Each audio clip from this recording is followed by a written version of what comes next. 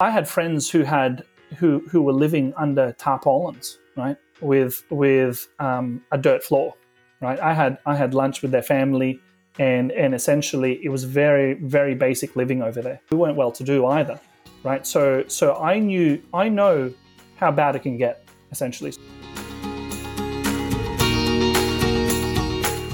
This is Property Investory, where we talk to successful property investors to find out more about their stories, mindset, and strategies. I'm Tyron Shum, and in this episode, we're speaking with Andrew David Courtney, founder of Plentitude Wealth. We'll hear about his family's journey from the Philippines to the sunny shores of the Gold Coast, plus how just one property investment allowed him to change careers and his future forever.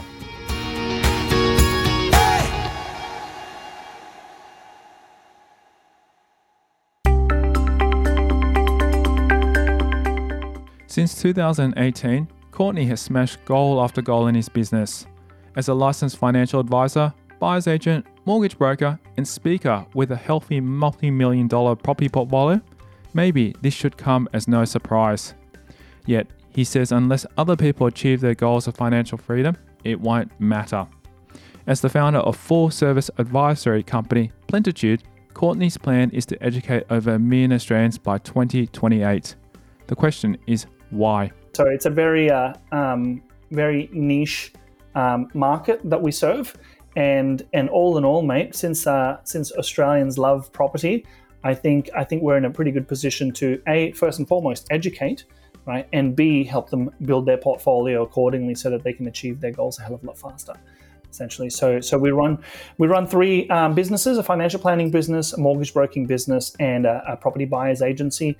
And essentially, I try and overlay the portfolios that I've built myself for my clients, and essentially show them where the pitfalls are, and make sure we stay clear of them, and actually amplify the returns on investment, and build their portfolio a hell of a lot faster than they otherwise would have gone themselves. If Courtney's job sounds like a lot, it's because it is. He packs his days to the brim, but not necessarily with the priorities you may think. Right now, day to day looks a little bit like this. So wake up at 5:30, ideally go for a walk, listen to an audio book. Big believer of that particular habit, and listen to it at either 2.5, 3.5 times, depending on how fast the audio book goes or the reader goes. And always asking a specific question, right? How do I make myself better? Or how do I make one part of the business or my life better? And this is how I pretty much operate across the board, right? And then from that, get home, start with the business essentially. Typically run a morning meeting with my team and work out what are the fires that we're fighting this morning, what are the challenges, and essentially see what action items we need to take to ensure that we know the timelines for all of our clients who are acquiring property, right, and understand the plans that we're building out, and make sure that we do a lot of QA, QC. So right now for me, I'm transitioning from being the main operator to ideally more QA, QC on the business side, because there's so many moving parts. So we're looking for a great operator at the moment to help me transition into more of an educator, trainer, sales and marketing kind of a person in the business. So lots of moving parts when it comes to the 3 businesses, but ultimately it's about making sure we have a smooth run at the process that we've built out. We're quite systematic in our approach, coming from a science background, which I'm sure you'll hear about soon. We have to be systemized, and we make sure that we've got certain milestones in place so that we can keep moving forward with precision and confidence. Courtney is really running 3 businesses in one. He loves what he does, but he knows there's only one way to do it, and that's not alone. I run them through having staff. You got to have staff. You got to have a solid team. You got to have obviously a fantastic culture in the team, and essentially a great training program to ensure that all the clients are engaged first and foremost, but more importantly, the staff and employees are engaged too, so that they understand what their roles are and how they help our clients moving forward, and how to keep the businesses sustainable and profitable as well. So, mate, a lot of things, a lot of projects on the run, that's for sure. But I wouldn't have it any other way. We're currently running a quasi work from home kind of arrangement. So we've got 1, 2, 3, five Aussies and about 12 VAs who are overseas, basically. So majority in the Philippines, basically. And yeah, so that's pretty much how we operate, mate. So half of the week in the office and half of the week at home. So typically 2 to 3 days per week in the office, and then 2 days at home for sure. So Courtney's connection to the Philippines is much deeper than through his staff. He actually starts on a basketball court. Yeah, so born in the Philippines, right? So my mum's Filipina and my dad's Aussie.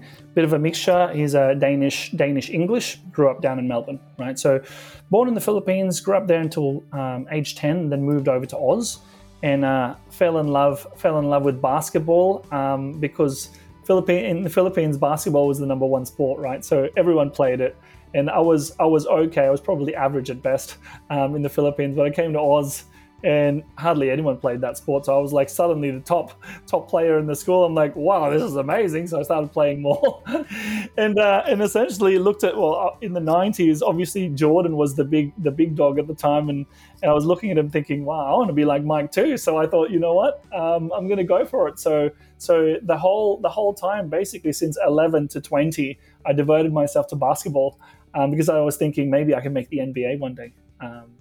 So yeah, that's me growing up, mate. Grew up in the Gold Coast, essentially, and 2009 moved over to Brisbane, and here we are. Growing up overseas has left a lasting impression on Courtney. Of course, leaving a love for a childhood sport, but also transforming his perspective. Because it's practically a developing nation at the moment. I would argue that it was a third world country back in the day when I was there, right? So I had friends who were living under tarpaulins, right, with a dirt floor, right. I had lunch with their family, and essentially it was very, very basic living over there, right. I was lucky enough to have enough means within my family at the time, but we weren't well to do either, right. So I know how bad it can get, essentially. So I'm very grateful for the move, and I'll tell my parents all the time that was the genius move to move over here, because I don't know where we'd be as a family without that move to Australia, right? So really, it's a massive contrast, and it provides me with how should I say it? I guess a great a baseline to work off of, right? So I can, because of that particular experience, I know for a fact that I can go back down there and be comfortable, basically. Right, so it gives me the impetus to learn more and take a little bit more risk than the average person would, because I know the baseline is actually reasonably comfortable because of where I came from. Right, so it's interesting. As Courtney reflects on his time in the Philippines, there is a greater realization of the complex thoughts behind his parents' decision. A decision he says he is forever grateful for. Since my dad grew up here in my mum's Filipina, we figured, I think they were of the mindset of, we can get help in the Philippines much easier, right? I.e., like someone to housekeep, right? Someone to cook and clean for us, basically, because my mum and dad were both working full time at the time, right? And half of their work had to go overseas, basically. So essentially, they needed to make sure that we had the support network.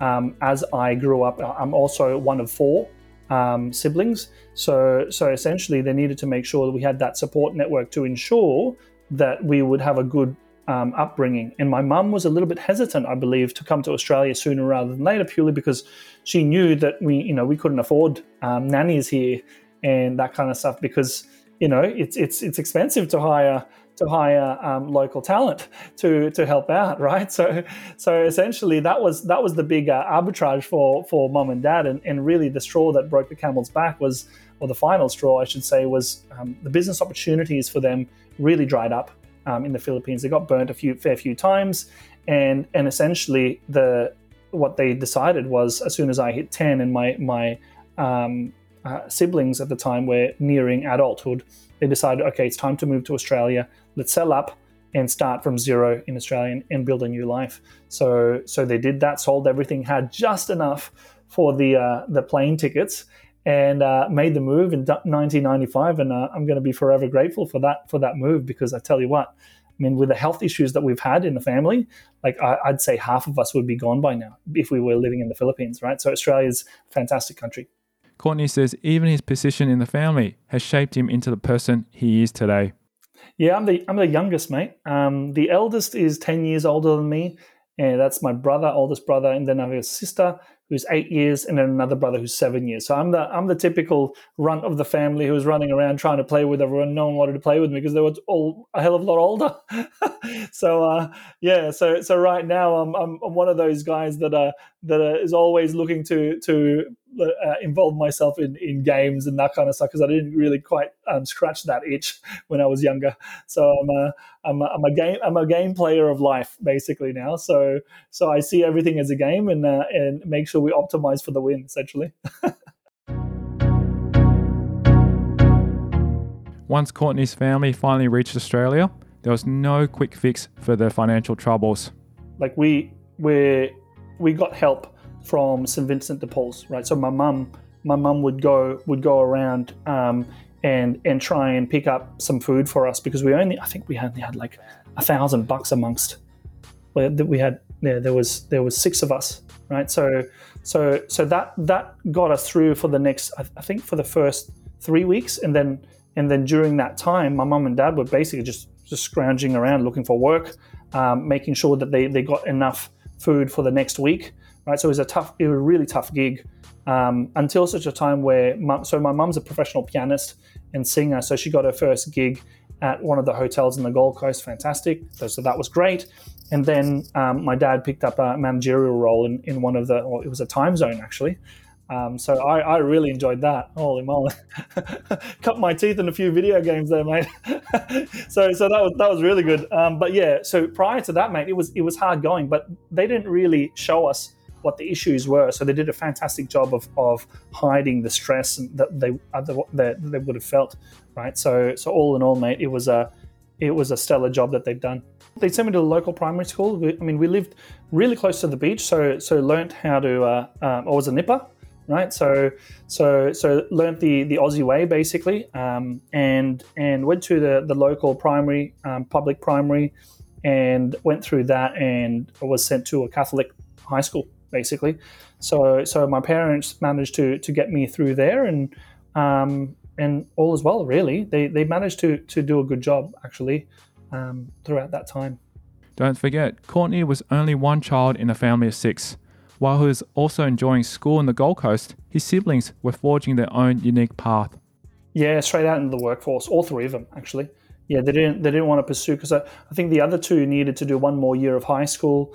The oldest, he unfortunately couldn't get credit for his, I believe he did 1 or 2 years worth of university in the Philippines. It wasn't quite enough to get credit for uni here. So he had to sort of go back, and they didn't feel the need to do that. And I tell you what, the Aussie dollar relative to the Filipino peso is very tempting for young adults. So off they went and worked at McDonald's and nightclubs and pretty much did the partying thing as a 18 and 20, 21-year-old do, basically.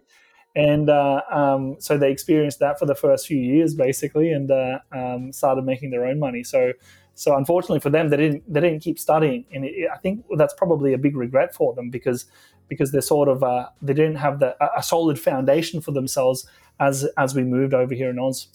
Currently, financial advisor extraordinaire could have been yesterday's basketball star. I was chasing after a scholarship to go to the US because being in high school, I was still 17 at the time, and I still had that dream of becoming the next Michael Jordan. So basically, started my first year of uni as an exercise scientist. So hoping to get into physiotherapy at the time, right? As I was working towards the NBA, basically. So I managed to get a scholarship actually to go play in British Columbia, to revert back to high school for one more year of high school and hopefully get into college over there. But unfortunately, this is when one of the many realizations really hit me that we weren't financially well off. Where I had the money, I was working Woolworths at the time, and basically to travel over there, but I didn't have enough buffer. So in the 11th hour and 59th minute, they sent me an email asking me if I had $10,000 in a bank account for emergency purposes, basically. So I asked my parents that, and they didn't have it, and my brother and my siblings didn't have it either. So I had to give up on that particular dream. And then right then and there, I knew I needed to get out of exercise science, and the next dream was medicine, basically.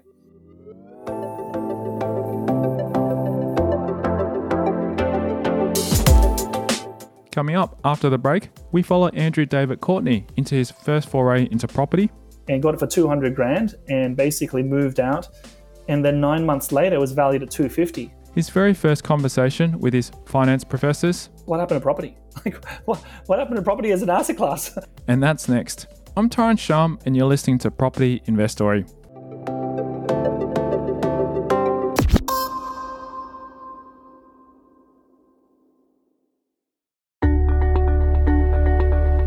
Hey there. Over the years, I built up a portfolio of properties, and it's been great to see capital growth. But the challenge I face is the passive income has been quite poor, providing a net return of 3 to 4% per annum. I'd have to buy at least 10 properties or more to generate $100,000 per year. Now, if I had the cash to buy these outright, which I didn't, then I need the help of banks, and as they wouldn't lend me more, I was stuck. This is when I start looking into alternative investments where I could use my equity and cash to generate 25 to 30% per annum returns and fast track my passive income goal.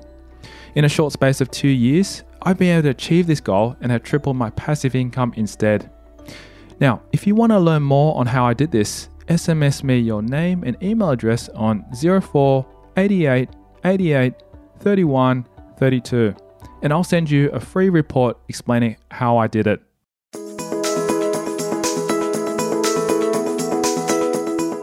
Courtney's first property investment was just one part of a much bigger balancing act, juggling study, work, and relationships. So I started a biomedical science degree, tried it as a pre-med, trying to get into med, got into a few interviews, unfortunately got pipped to the post, essentially. Started working as a scientist.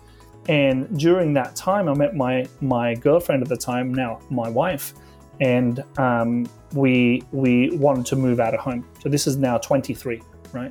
So basically started working honors and started my honors degree and started working full time at the same time. I was fortunate enough to find that. And with that, we invested in our first 1-bedroom apartment in Budds Beach in Service Paradise, right? 5% down, basically. First homeowners grant when it was available with existing property at the time. So got in, hardly any money in, and got it for 200 grand and basically moved out. And then 9 months later, it was valued at 250. And well, what we did was we basically pulled some equity out and acquired the next one, along with a few other bits and bobs that we did at the time to ensure that we leapfrogged across into our next property, basically. So how does a biomedical scientist become a financial advisor? So circling back to the question, mate, yeah, that was, so university degree, we went with biomed, did honors. And during that time, I studied a PhD hoping to get into med, right? So 6 months into the PhD, I realized it wasn't quite right for me. And during that time, I've read Kiyosaki's books and all of those kinds of finance books that got me thinking, wow, this is it. This is for me. So I moved from the PhD, started working as a research assistant, and came across Tim Ferriss's 4-hour work week. And I was thinking to myself, oh, damn, there's no way I could do the 4-hour work week as an employee, as a scientist, right? So I was trying to get out of science and realize there's no way I could start a business as a scientist at that time. I had different, obviously, limiting beliefs in my head at the time, and I thought, okay, let me just keep reading. Let me work out what the next steps are, and basically found a couple of mentors from my network at the time who were doing financial planning, right? So I thought, you know what? I caught myself talking to all the scientists about their finances and how to optimize for a better outcome. Because by this stage, we built up a 3-property portfolio, basically one with development potential, and the other one with multiple renovations that we've done. So we've built up enough equity to build momentum.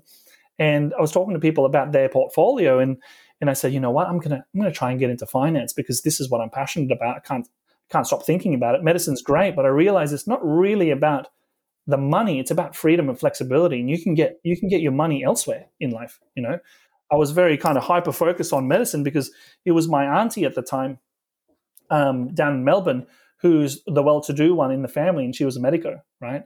And then I realized, well, it's not really about your job. It's about, well, what else you do outside of your job, right? If you start investing, you can start building massive momentum for yourself and thereby taking a little bit more risk, right? And you can potentially build your own business, right? So I knew I wanted to go down that path. And I basically found some mentors and transitioned from science into finance and learned the ropes on how to be a financial advisor and run a small business. That was back in 2013. Now, Courtney was set on his new future. All that was left was to make it a reality. I did melanoma research to begin with, and then did breast cancer. So for my PhD that I didn't finish, right? Did that for about a year. And then I did about 4 years worth of developmental biology, basically, right? So learning the different pathways of development, essentially. And from there, that's what I'm very grateful for my boss at the time. And I was working at UQ as a researcher, and she allowed me to work full-time while studying full-time, because I studied a Master of Commerce majoring in applied finance. So that was a year and a half where I was working full-time and studying full-time. So it was hectic as all hell, right? And that's when I transitioned post those studies, basically. So good solid 6 years worth of experience in the medical research field. While Courtney is thankful for all his scientific study to forge his new life of financial freedom, some science had to be left at the university. The transition was, as far as I was concerned, it was really easy in the theory space, right? The hardest part was the soft skills. The hardest part was talking to people about their finances, because I was very logical, right?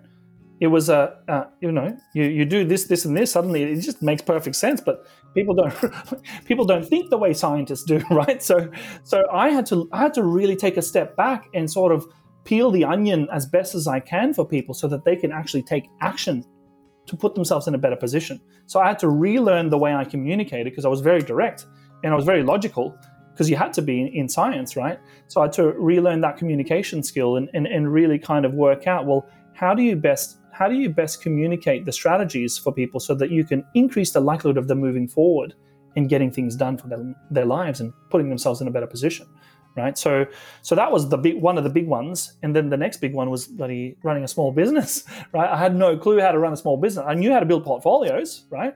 But I didn't know how to run a small business. So that's when I transitioned from the old role in A&P into an independent boutique firm where my mentors were, right? So they mentored me throughout that transition. And then I started my own business within their business. So I learned what not to do and what to do within the small business context. In 2016, decided to start my own, basically, and that's Plenitude. Courtney has worked with various investment tools, but in his own life, property has had real impact beyond just the balance sheet. Properties allowed us to do the career change, right? So as you're well aware, that the property is a fantastic asset to leverage against, right? Because obviously there's no margin calls. You wouldn't want to leverage at 80, 90, 95% on shares, right? Because you can lose it in a heartbeat, right? So in property, you can do that, right? So that's pretty much what we did. We leveraged up, we pulled out a bunch of equity, and we moved into the space where I knew there was, so I'm an investor at heart, right? And then during that time, as I transitioned, I realized, wow, this new asset class right here, the business, is actually the highest leverage form of asset class that you can get into. If you do it right, and if you learn, and obviously there are so many lessons in running a small business, obviously, and getting it to a medium size or a bigger business, right? So many lessons that you need to go through. And I thought to myself, you know what? I'm going to tackle this challenge, right? So essentially, I knew there was going to be a bit of a lull. You know what they say about learning, right? There's this uninformed optimism. And as you go down and you learn, you get to the valley of despair, you learn informed pessimism, right? And post the valley of despair, as you go up, you get to informed optimism and then mastery, right? So I was the uninformed optimist, basically, going down and through the valley of despair, learning about business. And then now, over the past couple of years, we've really kind of picked up, and mastery has arrived. And the businesses are doing well. And now we're getting back into the property space again, because we've reinvested into the business, into the skill sets that we needed. And then now we're building our own property portfolio alongside of all of our clients as well.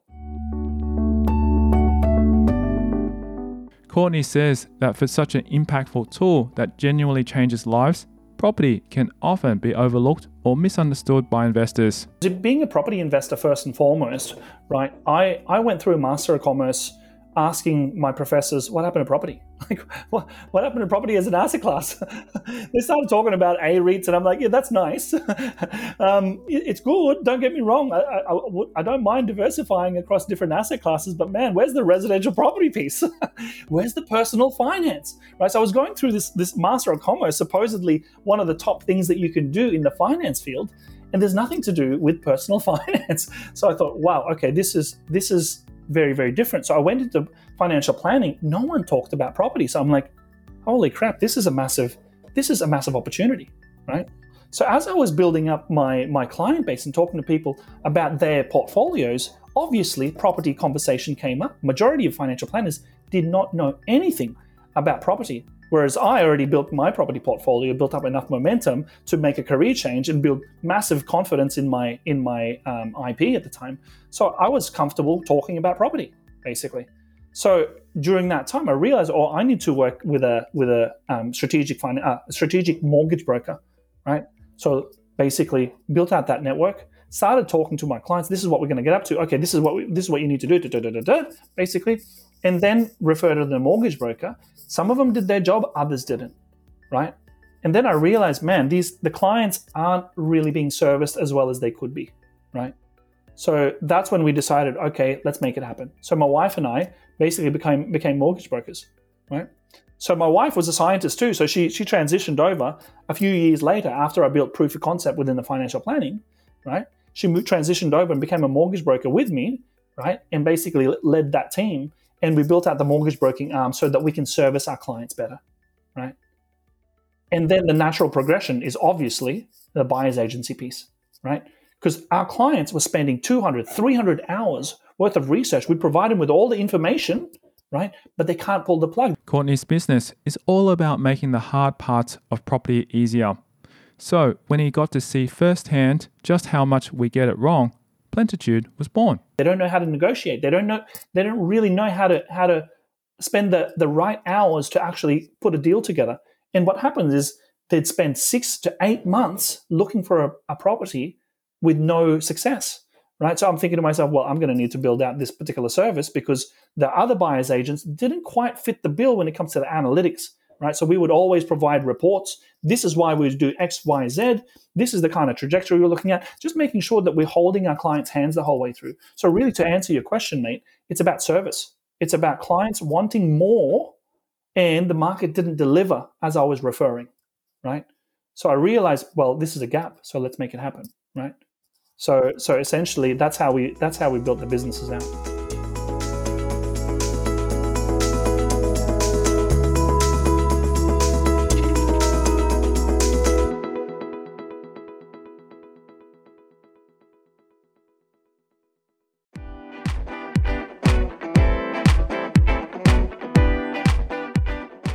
Andrew David Courtney's story continues in the next episode of Property Investory. We'll hear his secrets to embracing the inevitable mistakes, the lessons that we got out of that, and it allowed us to propel into the next chapter. Plus the tips and tricks to maximize your next property deal. This is one of the common strategies that we do for our clients, right? Access prior to settlement to renovate and make better. And that's next time on Property Investory. If you love the show and you're a wholesale investor wanting to learn more about how I got started in alternative investments, where I've been able to use my equity and cash to generate 25 to 30% per annum returns to fast track my passive income goal, then SMS me your name and email address on 04 88 88 31 32 to register your interest. Now, in a short space of 2 years, I've been able to achieve my goal and have tripled my passive income. To find out how, SMS me your name and email address on 04 88 88 31 32.